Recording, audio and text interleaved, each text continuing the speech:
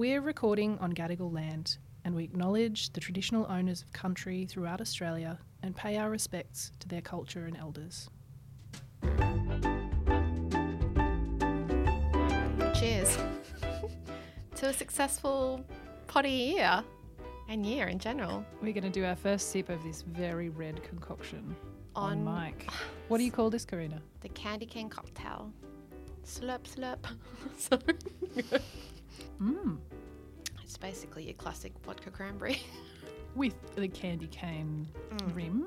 It needs more peppermint. Probably wouldn't hurt, but...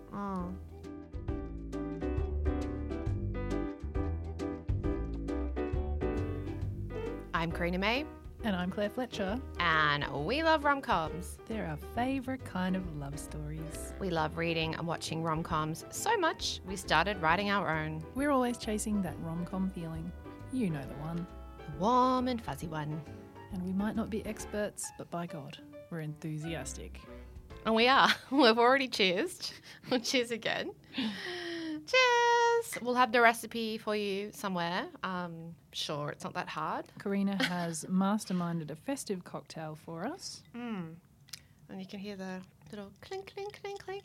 So excuse us, we're going to be sipping and slurping our way through our Christmas bonus episode, where we're going to be talking about the Christmas text, which we prescribed, starting off with our book club pick, my pick, One Day in December.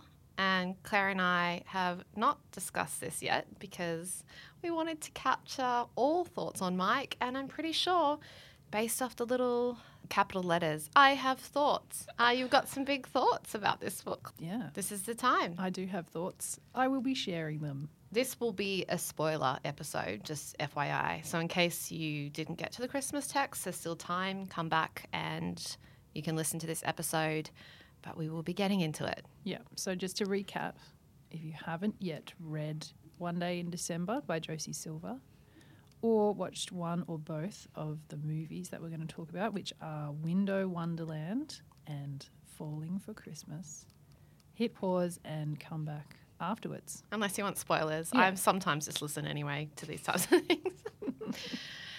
So One Day in December, actually, when did it come out? What year? Do you have those stats? I think 2018. I don't have it in front of me, but I was just looking. I've got the book right here. So I have read it quite a few times, but I hadn't reread it for a while. Yeah, copyright 2018. My first impressions was that it wasn't as Christmassy as I recalled. And I felt certain feelings that I picked it for the Christmas book club. And then I'm like, how Christmassy is it? And why did I have the impression it was Christmassy? And why is it in all of these like top Christmas reads? Well, it's wintry, and I think it's really got that cozy British winter vibe, which I would say is one of its great strengths. And I think it is relevant to the holidays because it has this recurring device. Oh, it was a Reese's book pick. Claire's got the paperback. Yeah. Oh, I didn't know that. It has the recurring device, which I think it does really cleverly as this story spans quite a few years. Like a decade, I think. It starts off each year with New Year's resolutions, and that's a really interesting way to check in with where Laurie is at psychologically, character-wise. And Laurie, but nicknamed Lou, did that throw you? Or like maybe it's just how it's written. I did the audio, I will reveal, for this reread, and they kept calling, her nickname was Lou, but Laurie. How's it written in the book? I forget. Laurie, Laurie. No, but then when Sarah, her bestie, calls her Lou. And then Jack starts to do it. Yeah. Oh my God, Claire's rolling her eyes. All right, so first Let's start off with a bit of a synopsis. That's Okay, the word. you give it. Love at first sight trope. I think when I introduced it, I said star-crossed lovers, which, I mean... I think that's not inaccurate. I don't think it's inaccurate either, but I would say definitely love at first sight in that Laurie is on the bus and sees Jack at the bus stop, and it's Christmas time. She's got tinsel in her hair, and there's just that zappy, zingy moment. And I thought that was really beautifully done. Yeah. It immediately, like, I think I was like 2 pages in and I messaged you. I was like, yes, I love this vibe. I think you said that you wanted to, like, it made you want to already write like a sappy kind of romance, right? Was it that meet cute moment that you, And I think also just like the voice straight away, you know, I was on board with Laurie from that. I love, And it's not easy to write that like instant chemistry, like eyes meeting with someone. It takes It's really not. some skill to kind of Yeah. wring an actual moment out of what is essentially a person driving past another person sitting on a bus. So it's one of those sliding door moments, and then obviously the plot is around Laurie trying to find this bus stop guy for at least a year. Busboy, sorry. And I guess that's the other thing. Without a conversation, the fact that we were also as the readers so invested in her finding Busboy, that is also testament to how that moment was written, like how special that moment was, which is incredibly hard to do. Yep. And so the first year of the book is Laurie and her beloved housemate Sarah searching for Busboy. And it becomes a kind of a joke. You can tell Laurie's really invested in it, but she kind of starts to give up on it a little bit. And then Sarah introduces her new boyfriend, Busboy.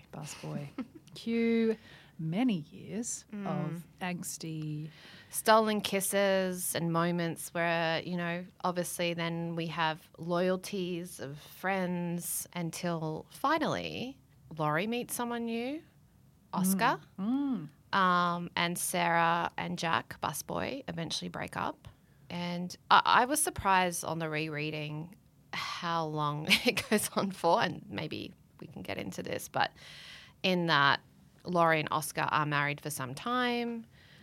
Jack repartners with somebody else. Sarah repartners with Luke, who is when Jack has an accident. Yeah. Luke is first on the scene, so that's who Sarah. And so, Australian. Yes, an Australian. So everyone is repartnered, and then finally, years and years and years and years and years, marriages, breakups, best friend betrayals later, they get together. The path is finally clear. Yes.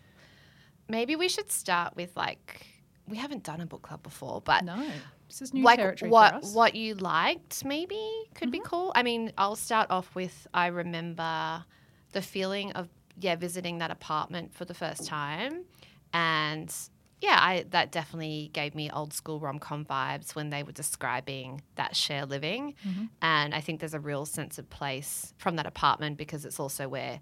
I guess Jack and Laurie have their first little late night chats, and I had a real sense of that living situation and what that was. I could see past Karina's in share housing, and that felt really real and familiar to me, and I really enjoyed that part of the beginning. Yeah, I think there's something about a share house dynamic that's always really fun and brings another dimension to that kind of best friend relationship, which you have to be really invested in to feel the full kind of angst and stakes of this story, because Laurie loves Sarah, and so when she realises that she's going out with Busboy, she kind of instantaneously makes this decision not to tell her. And I think she's not even sure for a while whether Jack remembers her from that moment either, whether it would have made the same He doesn't impression reveal on that him. for quite some time. What we should mention, it's written from two point of views. So we get Laurie's and Jack's. And it's so funny because off the back of Good Material recently, I really felt that Andy, who is the majority of the narrative in Good Material, and Jack had similar vibes. But maybe, again, that was because I listened to audio of Good Material and I listened to the One Day in December audio, which I hadn't listened to before.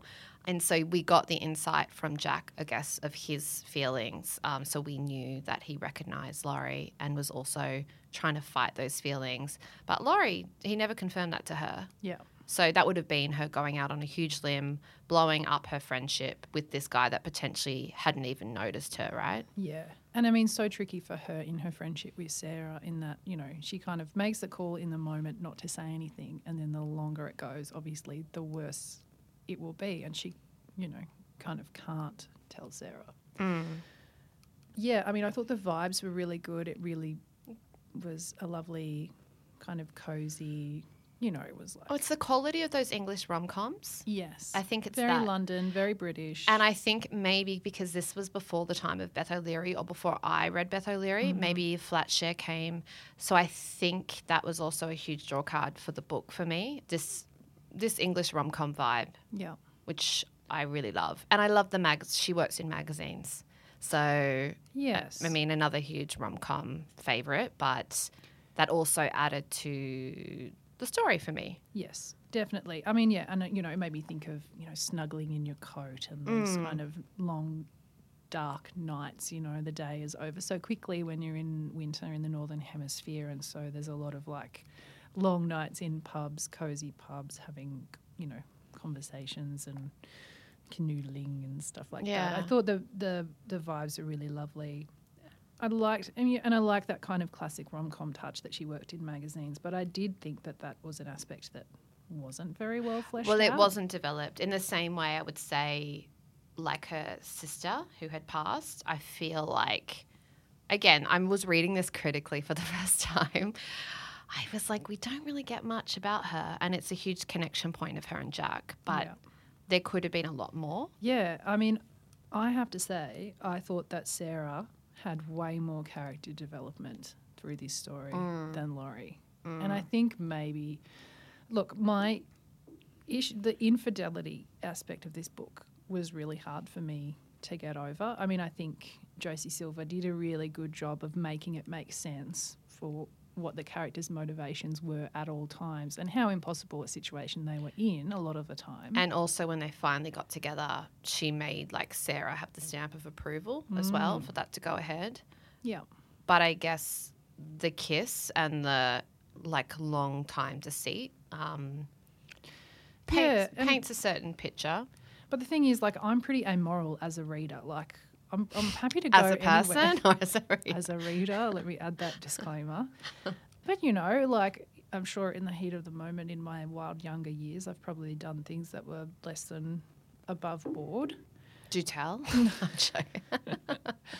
But I think the issue for me with this book was that I didn't really love Laurie or Jack. Jack especially is a real dick for a lot of this book.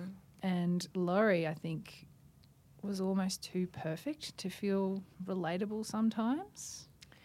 I mean, I didn't feel that, but I can see how you can think that. And I guess, it was always supposed to be about what a music lover he was as like a DJ and a radio person. But there were very few references to actual music. Yeah. Similar to how Laurie was so driven by her career, but it never really got deep. What does she do? An advice column for teenagers? Like, I mean, there was way more references to like movies. I mean, I counted Twilight, Notebook, Grease, Eat, Pray, Love, and then they were talking about action movies, which made me laugh after our discussion on the potty. And that was something that I loved that I singled out was like the nods to classic rom-coms. Yeah. So, all of the Bridget Jones's Diary style New Year's resolutions I thought worked really well. And I have Love Actually cards written down here, but I can't remember what that was in the book. Oh, yeah, they referenced that. Yeah, yeah, they did. About how romantic that was, actually. Oh, I think it was a proposal. Anyway, I do remember that bit. I do think that it being set in like that Christmas period as well, it increases all the emotions and the intensity of everything. So the fact that every time she's reconnecting with Jack and it's around that time of year, she's so reflective and everything is like a reference point. And I felt if that had just happened at another time of year, we might not have felt so intensely. That's a really good point. I'm just thinking of Taylor Swift does that perfectly in a song, "'Tis the Damn Season." And what did you think about Oscar? I mean, so the Wanderlust vibes were there, so it's hard for me to separate initially the Thailand chapters and Oscar because I felt like Laurie needs to get away from this world, like she actually needs to remove herself from Jack and from that world to kind of, which is what she does, which is forget about this man. I felt he was too, like, perfect on paper. I mean, I was laughing at the Starfish nickname and then how Jack then calls her Starfish, which is a classic thing to do. But I really, really enjoyed the Thailand chapters. I think, he was quite one-dimensional in the story. I mean, he was maybe more of a plot device than anything. I thought it suited his character, though, for the reason why they broke up, which is him, I guess, effectively putting his career first. I mean, he was a finance bro when she met him. And so that was really realistic to me as well, especially that whole that holiday romance, connecting on holidays and it translating into the real world, her motivations for wanting to get over this other man and to have this other experience. That was all really believable to me, how they got to the point of marriage and then working out that they maybe weren't compatible. Yeah. How did you picture him?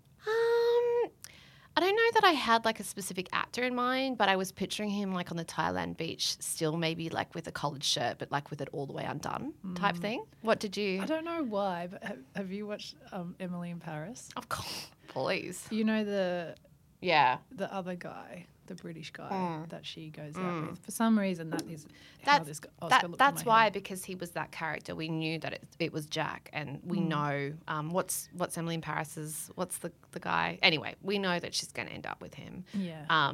Is his name Oscar, the other guy? Maybe that's why. I think it might be. Yeah. I have to Google that. And so I just assumed, looking at the cover of this paperback that I have of One Day in December, I was like, oh, all right, it's been adapted into a movie or a TV show. I'll just watch it. But it hasn't. I think Alfie and Oscar, Alfie. they're the same names in my head. It hasn't been adapted. It should be. I think it would do really well as an adaptation. There's so many like visual moments that stick in your head, like the grease stuff, the Ferris wheel. And this is the thing with good writing. Like when we go to any of our writing courses and stuff, it's about that talkable, those scenes that you remember. And I think One Day in December, from the very beginning with the bus scene, there are those moments. Like when they have their kiss in the pub and like I think he intercepts her when she's shopping or they run into each other. Like Yeah, the Christmas shopping thing Yeah. really sticks in my mind. normally with a book, I maybe have like 2 or 3. There's a lot in this book that you maybe can't. It gets fuzzier as time goes on, and it's longer since you've read it. But there's like 10 or so. Like she does a really good job of actually creating that visual of that scene. Yeah, so to me, I thought Sarah, the friend character, was one of the strongest points of the story. I loved the romance that she ultimately had when she moved to Australia with her guy. Was it WA that they moved to? Yeah, I think it might have been. Kotso Beach, I think. Yeah. But she was a newsreader. So again, like even her career arc felt a little more full-bodied to me than Laurie. But I understand often in a romance the leads are drawn kind of loosely so that it's easier to insert yourself in them as a reader. There's not even a whole lot of references to how Laurie looks except to kind of set her up in contrast with Sarah. And how beautiful Sarah is. How beautiful Sarah is. But then someone's like describes Laurie as looking like Elizabeth Taylor. I think that's Jack kind of does that at some point. And look, I tore through it. I read most of it in a night. Yeah. It's a comfort read even. I mean, and it's also obviously a love triangle trope without, Various I guess, triangles. Sarah knowing. Yeah, various triangles. Like if you had to put it on some type of rom-com scale rating, would you reread? Yeah, I think maybe I would. Ask me this time next year. I think I would go back. I mean, I think I read it really quickly. It would be good to read it again. Be interesting to see it adapted, I think. And I thought the ending was like a really great idea, the way that kind of like she's rushing. What is it? He starts kind of talking about her on his late night radio show. And that's funny because the job just kind of pops up again. I do feel that with the career stuff. I fully hear your point on that because you kind of almost forget along the way what their job is, and then it became integral to that last plot point. If she'd been listening to him regularly, that'd be different. It reminded me of But wasn't the implication that she had always been listening to him? But it was it wasn't on the book. page. Yeah. Yeah, that was Lonely Hearts Radio vibe because then I pictured that, and I did get that's the Audible novella that Claire and I listened to. That is set in New York, like early noughties or late 90s. I can't remember. It's the millennium. Oh yeah, it is too. Yeah, it's that same cozy feeling of that time. Yeah. So a rating? Oh, I'd give it a 7. Yeah. Yeah. I will say, because And I managed the DMs, we did get a lot of alternate suggestions. Oh, yeah. Yeah, so I guess we'll share them in the show notes. Well, I think I want to articulate.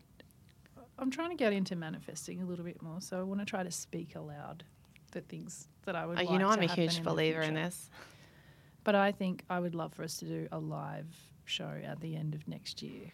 And I think... Candy cane cocktails for all. Exactly. So, yeah, let's hear these other suggestions, and I think we can build towards that. Definitely Tessa Bailey owns the Christmas book market, I think. But She's the one that did the Sexy Fisherman books, right? yeah, so she's got, I think, isn't she Wreck the Halls and A Merry Little Christmas? Is Wreck the Halls about fishermen? I think that's about Christmas baubles based off the cover. I don't know. No, I don't think so. But then one that we got quite a lot of, it's called the Christmas Shop or something. I'll have to put it in the show notes. But yeah, there looks like, I guess, some more. This was more the essence of Christmas and the timing, but it's not like we ever saw them trimming a tree. So it's maybe a different sub-genre of Christmas in that it's cozy Christmas vibes versus Christmas subject. Loose seasonal. Yeah, loose seasonal. But I'm glad that you read it, Claire. I'm glad everyone read it. I'm glad I read it too. Thank you for suggesting it. Yeah, I mean, I think it really does still come up as one of the number one Christmas reads. So it's a classic. I mean, I thought it was a bit older than 2018. And maybe because the time starts, I think the first year we meet is 2008. So I think that's why I thought it was a bit older than it was. But regardless, I hope everyone enjoyed their reading. Thank you for suggesting it. I'm sorry. And I think maybe I did that thing where I went through being like, Karina loves this book. I'm going to bring a different viewpoint. So maybe I was reading critically. And I read critically going, it's not as perfect as I thought. And that is also a good lesson for us because sometimes you can just enjoy a book and you don't have to know why. You can just be like, I really enjoy this book. So when I was rereading it going, why do I love this book? It was making me, I don't regret that, but it takes some of the joy out sometimes. the magic. That's why it's sometimes I struggle sometimes to decide whether to revisit a book that I loved when I was younger. Got very deeply into Salinger in my 20s, and I think if I reread a lot of those books, I would do it with a lot of different contextual understanding of the man as a writer that might take away some of the joy of it. I think it's almost better to let it stay in my mind as I remember it. But I'm very excited to check out some more of Josie Silver's work because that classic English rom-com vibe is just my jam. We love.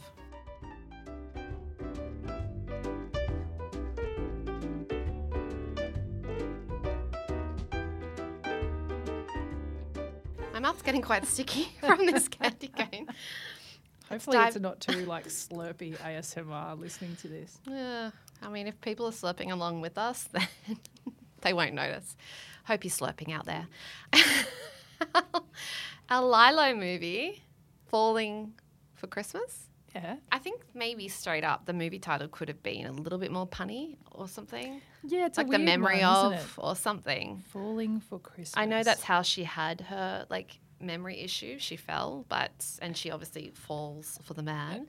But I don't know. I think we could have had more fun with that. Potentially. Do you want to do a little synopsis of this, Claire? Yeah, I wish I'd written down the character names because I think it's such a hallmark and a Christmas movie. Well, you could do a bingo card where it's a crazy specific names, really unusually specific jobs. I know the horse's name, Balthazar. Yeah, she's Sierra. But I thought they call her Sarah. Or they call her Jane Doe initially, obviously. They call her Sarah when they're trying to figure out. She doesn't remember who she is. Anyway, we've got to talk about Sorry, I just the worst acting. My name is... Who am I? Okay, synopsis. You can take it away and I'll just chime in like a jester's court and be annoying when you get it wrong. Lindsay Lohan returns to the screen in Falling for Christmas, a movie about a young, she's like a hotel heiress, accustomed to living life in the lap of luxury, and she returns to one of her dad's resorts in a wintry town in the lead up to Christmas. He wants her to take on a job, which I think is kind of a bullshit job that he's made up for her. It's like director of atmosphere or something like that. He's trying to get her more involved. She's like, I don't know if hotels are for me. She also has a boyfriend who is I guess he's an influencer. Yeah. Tad. Yeah. And, Sierra is very privileged and kind of oblivious to the world around her. But there's something magnetic about her. She's got incredible style. And so Tad arrives at the resort and wants to take her out onto the slopes for a fun moment. He says, let's get some ussies, which I guess is like a selfie for two people. I missed that reference. Yeah. That didn't take off, did it? The It Aussie. really didn't. We could get some Aussies in the studio today. Stop trying to make ussies happen, Tad. Anyway, they go out onto the slopes and he proposes in dramatic fashion and the ring is too big and she begins to slip on her skis and falls off a cliff, essentially. And then he ends up tumbling behind her, but they get separated. She donks her head on a tree. Donks. And comes to when she's found by, what's his name, Jake?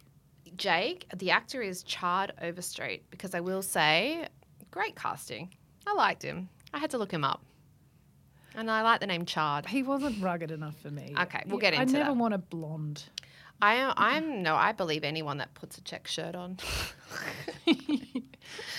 So Jake is a wholesome, simple man, recently widowed.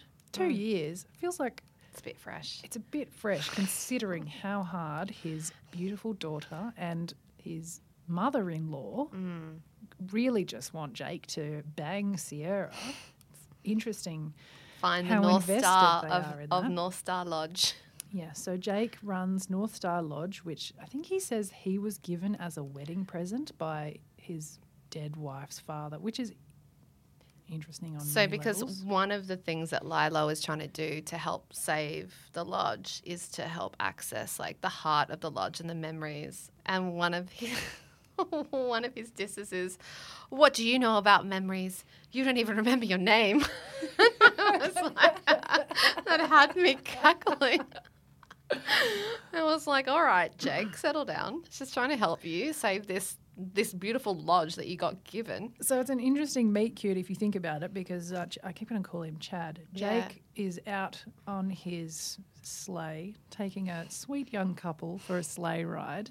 They're really interesting minor characters yeah, they are. because she's cute and this guy is like really, I guess, risk averse. So he's like, is this thing safe? A piece just fell off this sleigh. I don't know about this. And then Probably unnecessary commentary, I would say. yeah. Well, I guess he was just trying to make the most of his moment. But the real meet cute isn't then. It's the Oh. coffee spilling. It's a coffee spilling. We've talked about the clumsy drink spilling The art of the spill. in the foyer when Jake is there. Jake is there to see Sierra's dad, See the if he can hotel s- magnate, to try yeah. and get some investment for the North Star Lodge. And See if the big guy will help save the little guy. Daddy's not interested. Daddy is not.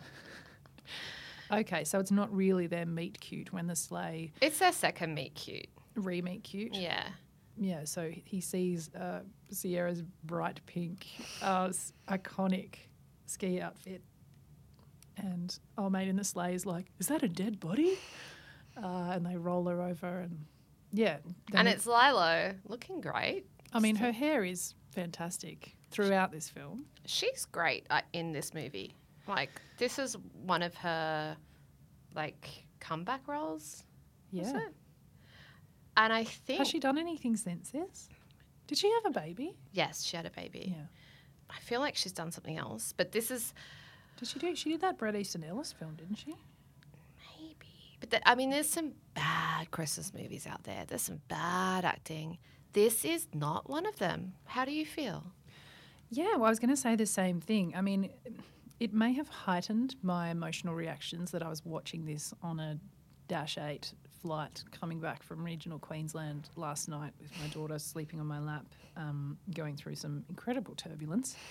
Really makes you appreciate the smaller things in life when you are worried that you're flying through a storm. But I really enjoyed it. And I had started watching it when it first came out and I actually never got to the end. So it was good to have a reason to go all the way through it. But I think what works about this film is that it's camp as hell, but they know it. And like even, they do the blooper reel over the credits. I was going to say, Which is so endearing. I actually have that written down as a plus. I was like, it's just that little icing, the cherry on the top at the end. I love a blooper roll. I love it.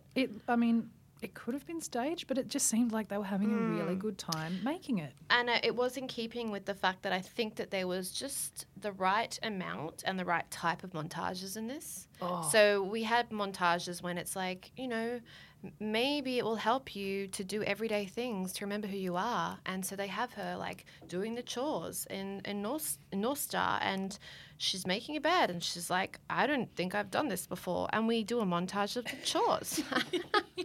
It's like, then we do a montage, I think, when they're getting... There's a falling in love montage. Where they're flipping pancakes. She's quite aggressively squirting. They're icing cookies and she just literally leans over and squirts this thing in his face. It's quite aggressive. I love one of the other lines. I have written a couple of lines from this. Good. I don't think I've ever met someone like you before. If I had... I'd remember. I was like, yeah, it's true. Yeah, I think it's got just the right amount of self-awareness. It's hammy, but it feels like they're in on the joke. And it's very self-referential as well. There's a scene where Tad is driving Sierra up into the mountains and Jingle Bell Rock comes on and she's singing along, which is, a reference to that very famous scene in Mean Girls, which I thought was funny and cute. And also gives a moment where he's like, oh, you're a bit pitchy, love. And then later on, the nature of her memory loss is maybe not super consistent because she has certain things that, there's the whole, I don't do bacon. And then she eats and she's like, I do bacon. And then she's like, oh, I can't sing. And Jake's like, you can. I really like the character arc of the dad as well. He gets a great one. Well, he's so standoffish rich guy at the start, but he comes quite good at the end. He comes good, yeah. He definitely signs off on the relationship. So Charge, you just thought could have been a little bit more chop and wood? I think it's actually Chord. Is it? Is that what you say? Well, it's CHORD. No, I think it's AR. Oh. No. Oh, I've written that wrong from Wikipedia. Chard is a great name for a romantic hero someday. It's Chord. I've been saying chard. Is chard a green vegetable? A leafy vegetable? It is a leafy veg. It's just like this guy, He's got a good amount of of fibre. You're so polite to wait till correct me until I've said it 5 times. So lovely of you. I wasn't sure if it was going to come up again. I think he was on Glee or something. Oh, like really? That. He was kind of in I missed him. That era of men. I don't get a strong. I hope I'm not being borderline offensive here, but I don't get a super strong heterosexual vibe from him. Oh, great. We're not watching a Hallmark movie for the sexiness so much. It's more. It's quite a non-threatening kind of romance, and at that level, it really works. Yeah, we're just waiting for a mistletoe kiss, which I think there was mistletoe and then a pullback kiss. Which actually was really nice. I liked it because he was like, "We can't do this. What if you're with someone?" Yeah. Which turns out she was. Tad, which, let's talk about Tad's subplot. Did he get caught in a blizzard? What happened? He has a bit of a survivalist arc. It's interesting because I thought maybe it was going to pitch... he's supposed to be a really ridiculous, superficial character. And even the makeup department went ham on his, blizzard makeup. He's been, soot all over his face, under the dirt. Yeah, so he ends up with... Is it Ralph in his ice fishing cabin? I think it transpires that Ralph is a poacher and Ralph's pickup truck won't start, so they have to hike 3 days to get back to civilization. But they actually form quite a nice friendship. I wondered if there might be a little bit of same as a romantic subplot there. Well, yeah, and there's definitely a point where it could have been cut. Ralph references his shoe size. Yeah, in a rather winking way. I wouldn't be surprised. I thought the same thing. I wouldn't be surprised if that just ended up being cut. Well, we do end up with Tad's finale is quite. Again, he's probably the most camp character in this film, and we're doing full spoilers here, so, Sierra and Jake fall in love when she doesn't know who she is. And then when, Tad turns up with Sierra's dad to kind of take her back to the life that she knows, she can't stop thinking about this new, and it's all about simplicity, right? And that's the attraction. What counts in life? What really matters. I mean, she's already helped basically save North Star Lodge. I mean, she's a co-owner at this point in my mind. Yeah. And so there's some conflict, there's stakes for her, but she essentially has a really respectful breakup with Tad where he's like, they call off the engagement. Well, it's quite public initially when they're being interviewed. They do a full press conference where he says that they're about to get married. So at least she does it outside of a press conference. But yeah, she basically says, I know you, Tad, and you'll be fine by New Year's Eve. And then he, on his way out, he invites Terry, who I think is some kind of concierge hotel staff character, ask what he's doing for New Year's, and they drive off together in the limo. So, I mean, you do get a bit of a maybe pansexual vibe from Tad. Good for him. Go Tad. One other thing I wanted to mention, because I do enjoy it in my Christmas movie, is that sprinkling of magic. Yes. Now, you would think the creepy Santa guy, though. I didn't find him creepy. You didn't find him creepy? So, there's just a lot of lurking around corners, leering at people. Oh, you haven't watched enough Hallmark, because there's always that kind of passions, magical, mystical. There is an aspect of this in Window Wonderland, but I thought it was handled much better. We'll get to that. I agree. It was handled well. But I do like when that character is there. That just watching over you just to make sure that the serendipity is working. Yeah, no, I hear you. I mean, and there's like the perfect sleigh that they're looking at the markets, and old Santa's there like, yeah, look at this good thing, and Jake looks at the price tag and he's like, oh yeah, no, we couldn't. And then of course when they have to do we've got to go catch Sierra before she flies out, and the snowmobile won't start, so they have to. And then the daughter's like, what's this? And it's the magical sleigh that's like just appeared. I love that. Yeah. No, it was perfect. It felt right. And yeah, the element of magic, you're right. It was nicely done. So what are we rating this one? Hang on, I wrote something down here. Maybe it's profound. Okay.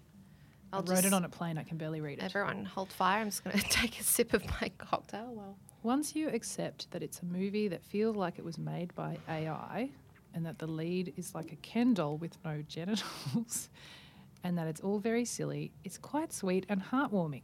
Lindsay learns how to make a bed and a pancake. Tad absconds with Terry. Ralph. Yeah, I don't know if this is profound. I don't think it's profound. I wonder if whoever wrote that review has watched many Christmas movies, because... Yeah, I wrote that. Oh. I thought you got it from Rotten Tomatoes. No, this was my thoughts on the plane at 10 o'clock last night.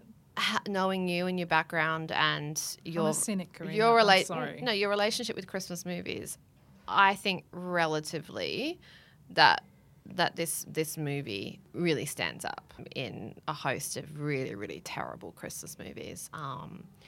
And it sounds like from that review that you quite enjoyed it.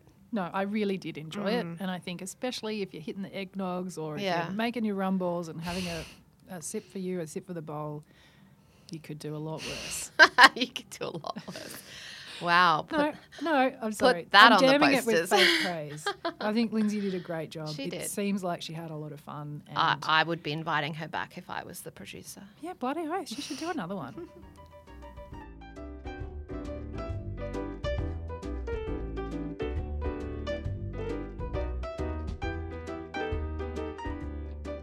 We are back with refills.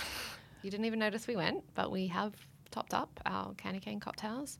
This is your opportunity to do that before we dive on into the sweetest Christmas movie. Oh my God. I loved it so much.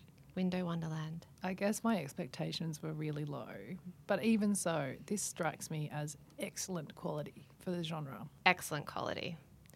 I did get a couple of messages through our Instagram when I had mentioned that I would like to do Christmas Spirit, the Spirit of Christmas, and that was not available, that it was also their favourite. So the good stuff rises to the top, Yeah. you know? It Yeah. does. A synopsis. I'm going to let you do this one. I want to ask first, how many times have you seen this and where did you first discover it? I was introduced to it from I'm going to post on our Instagram at some stage my Christmas movie club, T-shirts and maybe a sample of our spreadsheet. But probably, like 5 years ago from when we started our Christmas movie club, my friend, it was initially a hard sell to me as well. I was like, these Christmas movies, I don't know. So she was like, let me show you a couple of my favorites. And that was in there. So I would say that was probably my fifth watch of it. Yeah.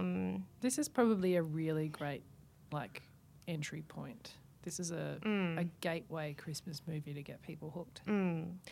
I will say, just to set expectations, they're not all of this quality, but we'll get into what makes this one so special. So effectively, this one centers around 2 window dressers. So they work at So we're hitting that bingo card of a very specific, unusual job. That's true. Which also ties into Christmas beautifully. That's true. And it's set in New York, which also hits another point. Ding. The department store, I would love to tell you the name of that, Claire. Maguire's. Maguire's. Fictional, based on Saks, I'm going to guess. Saks or maybe Macy's, I was thinking. Oh, yeah. Yeah. I mean, it's hard because it's 2013, so am I slurring already? 2013, so the shop fit out isn't as, like what it would be today. So it's hard to distinguish how high-end department store it really is. All we know is the security system leaves a little to be desired, but we'll get into that. So Jake, another Jake. Oh, was the other guy Jake? Maybe I made that up. Anyway, disregard if it's not Jake now, it wasn't Jake The two then. Jakes of Christmas. Jake has recently moved to the city, and this is a very important plot point because he's quite poor. But he's only started working at Maguire's, is that what we said it was called? For 2 months. Yeah. And Sloane, is it Sloane? Sloane von Buren? She's been working there for 2 years. Now, the head window dresser is no longer. What happens to her? Is it sickness? No. Does she pass? She goes to work for a competitor. Oh. And their boss is very upset about it. So basically, the most important holiday of the year, the most important windows of the year, are left with no one to dress them. Now, I get the impression that Jake and Sloane, in their day-to-day jobs, might do, the small fry around the store. Yeah. They will do displays. Other kinds of displays. But they would never be in charge of those big New York windows. But it's been an aspiration, particularly of Sloane's. Of course. And this is where our enemies to lovers, I wouldn't even go as far. I don't think that they had enough beef to be enemies. Jake's only been there for 2 months, but they're certainly rivals, and they are going after the same job, which is winning the right to dress the windows at Christmas and to effectively be promoted to head window dresser. Yeah. So ensues a competition. Yeah.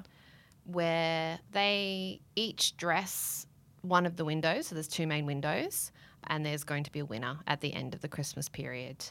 And Jake is, going more down the man cave route. Mm-hmm. Yeah, very masculine energy.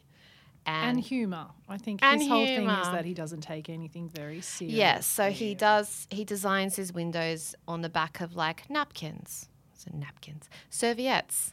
But he's also an artist, so creativity is in his blood. Sloane seems a little bit more measured. Traditional. Conservative. Yes. So what happens, Claire? They, over the course of dressing the windows, start to like each other a little bit. Sloane has a boyfriend. Sloane's mother also works at the department store. She is a bathroom attendant, and unbeknownst to Jake, that is Sloane's mother, he strikes up a lovely relationship with her. She feeds him meatballs because he's just moved to the city and can't afford food. You need a home-cooked meal. What I want to say that this film does so well is the reveal of information. I agree. So we start off and it has one of those classic getting to know you, get ready with me montages where we meet both Jake and Sloane as they get ready for their day. And one's eating sweet stuff for breakfast. One's eating sweet stuff for breakfast. He's like drinking his coffee, looking out over the city.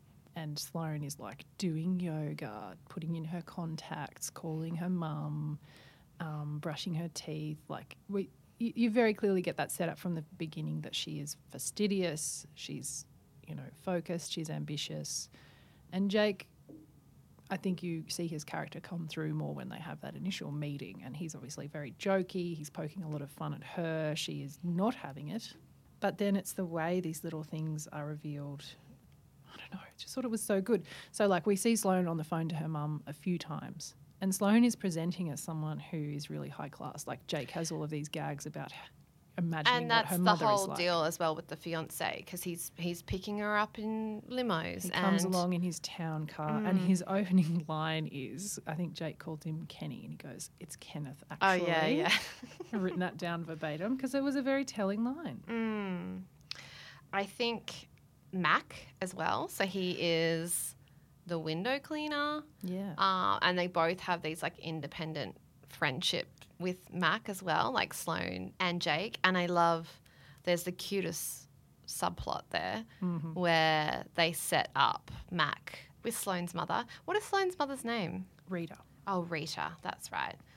So over the course of the movie, they end up, I guess, teaming up for the very best window and falling in love. But the joy for me of this movie is all of, well, actually a huge highlight is them being locked in the department store. Now, Always a dream, always a fantasy. as I've said a couple of times, Jake just moved to the city, doesn't have the funds to maybe get his East Side apartment, lives in the store.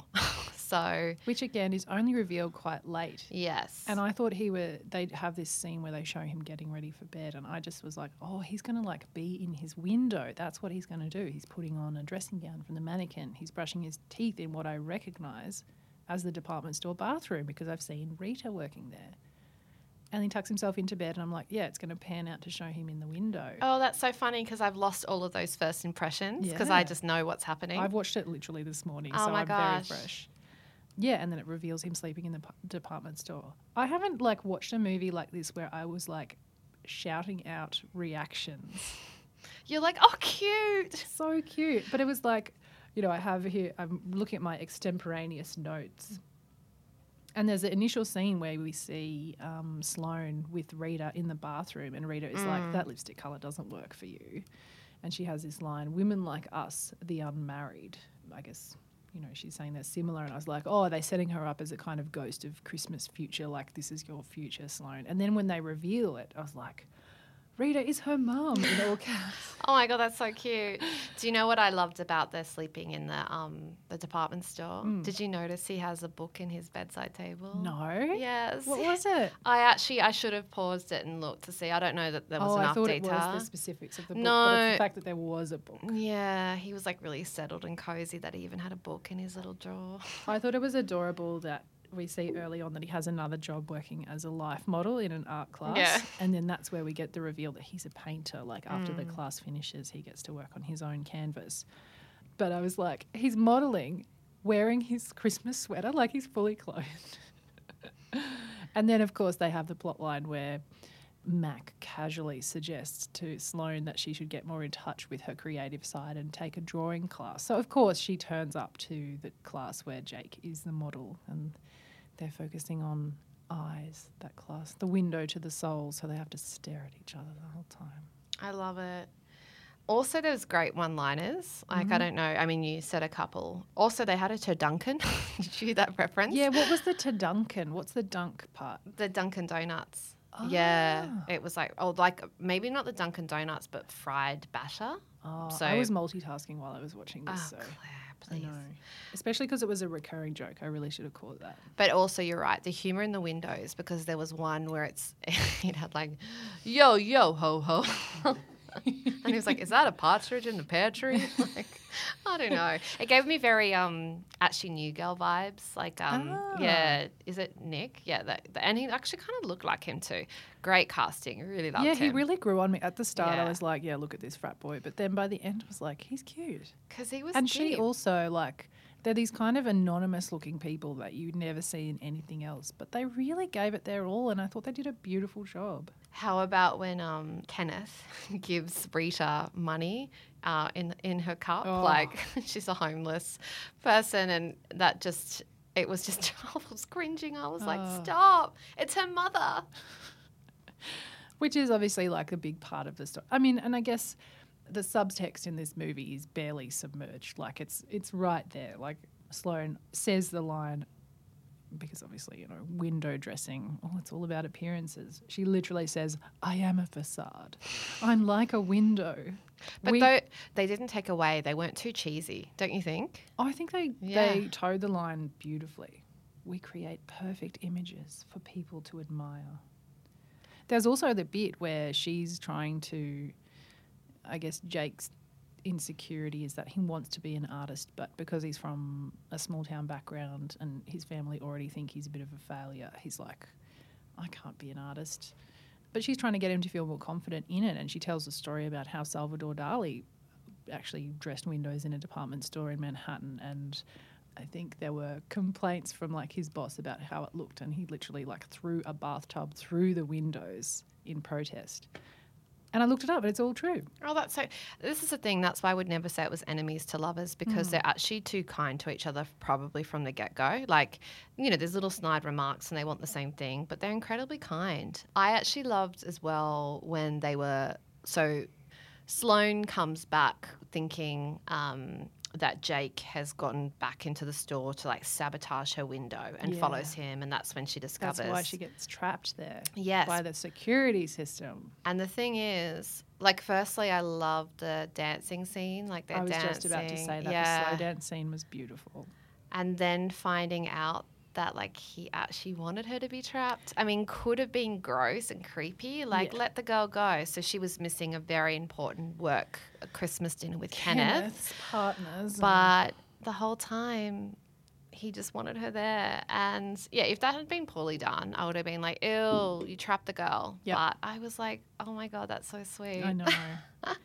You could kind of see those wheels turning in her head as well. She knew. Yeah. She wanted to be there just as much. I don't know. It was just hit after hit. Like, every moment was so good. And the chemistry is there. It's a wholesome story. It's set in New York. Yeah, you're right. It's a quirky job.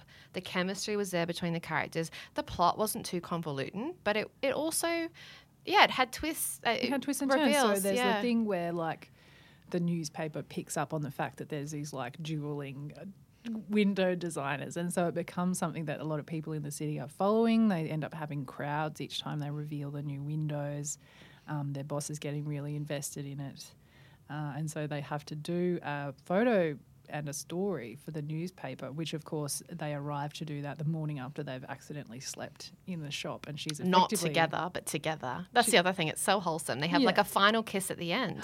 That's it. She's doing her like walk of shame. And the bitch from the perfume counter's like, you were wearing that dress yesterday. And it's always the perfume lady. It's always. I also like as well, like who was stepping out with Kenneth. I know. The dark moment as well when they both get fired. Oh, yeah. Yeah. I wasn't expecting it to go there. I know. That. I actually thought that when I was rewatching it. I was like, oh, that's right. I was like, yeah, because you just think it's all going to be happy. But no, they get fired. They get fired. Yeah. My note is it a Christmas movie if someone doesn't accuse someone of ruining Christmas? Actually, that's good. Yeah. Their boss accuses them of ruining Christmas for the shop and for everyone before he fires them. But then... And the element of magic in this one is more understated. I guess it's more about... There's no creepy Santa like right. There's more interpersonal magic than... And, you know, from the very beginning, and it was almost part of that opening montage where we're getting to know both characters, we see them on their way to work. Sloane's getting coffees and Jake is asking someone for their... section of the newspaper that has the crossword, and he's doing his crossword on the way. And then he arrives first at the building, and Mac is there cleaning the windows, and they're conferring about the crossword clues. And then he shuffles along, and then Sloane turns up with coffees for Mac. So we have established right from the beginning that they each have these sweet relationships. And they're both really kind, so we're rooting for them. Right, it's the save the cat moment. Yeah. But it also sets up Mac as this kind of, kindly older man who they're worried that he's lonely because his wife hasn't been around for a few years, and they're both kind of looking out for him. Even that was funny because Jake was asking Sloane details, like, for how long? Like, because he was just more the, like, we don't go into details. We Yeah. just, Sloane's like, well, it's been this long. And, he keeps turning up, like, suggesting things that end up pushing them together. We also see that there's a bit of flirtation there between him and Rita. And Jake already has the idea to try to matchmake them before he realises that Rita is Sloane's mum. But, yeah, I did not see the ending coming where we have Sloane and Jake on the street with the cops having just been arrested, and then the town car pulls up. And Jake's like, what's Kenneth doing here? And it's not Kenneth. Out steps Mac in a fancy suit. That's great. And then they're kind of like, what are you doing here? And he's like, this is my store. And they're like, we've never asked you your last name. And it's Maguire. How did I forget then the name of the department store? Mac Maguire. He actually says the line. They're like, I can't remember what they ask him, but he's like, no, I'm just rich. But, I guess his whole thing is that it's his family business. He's always loved the store. It's like Undercover Boss before. I mean, actually, you know what? It's probably the same. 2013 was probably when Undercover Boss was like big. Yeah. The CEOs working behind the counter at the Dunkin' Donuts. His whole rationale is that his family loved, the boardrooms and the fancy meetings, but he just liked being around people and seeing how the store was running and making sure that the store was in good hands. And so, of course, he thinks they're the best, and he reinstates them in their role, and they do their final windows together. And they kiss in front of the public. They look up and realise there's mistletoe above them as they're like in their... Oh my God, another mistletoe moment. Yeah. Oh, I mean, it's mandatory. Put that on the bingo card. Loved it. This just sounds like a 10 out of 10 for you. It's a 10 out of 10. Yeah. I'm so Was glad. not expecting. I'm going to add you to my spreadsheet and put your rating in there. And Well, the girls are going to be like, what?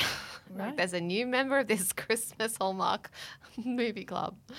Look, if they're as good as this, sign me up. I I think we know they're not as good as this. No, if I can get the Spirit of Christmas for you, I'd like you to watch that in the off season. I think we'll be chasing the window Wonderland high for the rest Yeah. of our Hallmark watching career. Oh, I had here, it was the Christmas Bookshop and recommended by Jacinta, friend of the pod. Wreck the Halls by Tessa Bailey, recommended by Reading with Cake, who you just met. Yeah. And All I Want for Christmas Anthology as well, which is it's come Emma Mugglestone and co. So they're 3 recommendations that will pop in the show I don't notes. know Emma Mugglestone, but I just saw Penny Carroll posted an interview with her about a book that I'm now desperate to read. Oh yeah, it's literally my Amazon package arrived today with that. Yeah, Oh. so you can borrow it. Okay. I think we are done with our Christmas cocktails. Are Cocktails looking a little almost- empty. Almost drained. This has been so fun. It's been so fun. It makes me want to have other episodes where, we do spoilers and just go a little bit deeper because, often we're trying to cover a lot of recommendations, but it means that we can't really dig too deeply into thoughts and feelings, and it's great to intellectualize some of this stuff. Yeah. Well, we're coming to the end of our first season. I've loved doing it. It's been so fun. And I think for 2024 and our next season, we're looking at playing with the format a little bit. We might try some new things. So let us know what you think. We will tell you all in our Substack and you don't really need the links. I mean, hopefully you've already watched this stuff, but we have mentioned a couple of other Christmas moments for you. So that will all be in the Substack. So make sure you're signed up. Our link is in our bio on Instagram. You can follow us on Instagram at @romcompod. And as always, slide into those DMs. Rate Merry- and review us. Merry Christmas. Merry bloody Christmas. Thanks for joining us. Yeah, thanks for listening. Bye. Bye.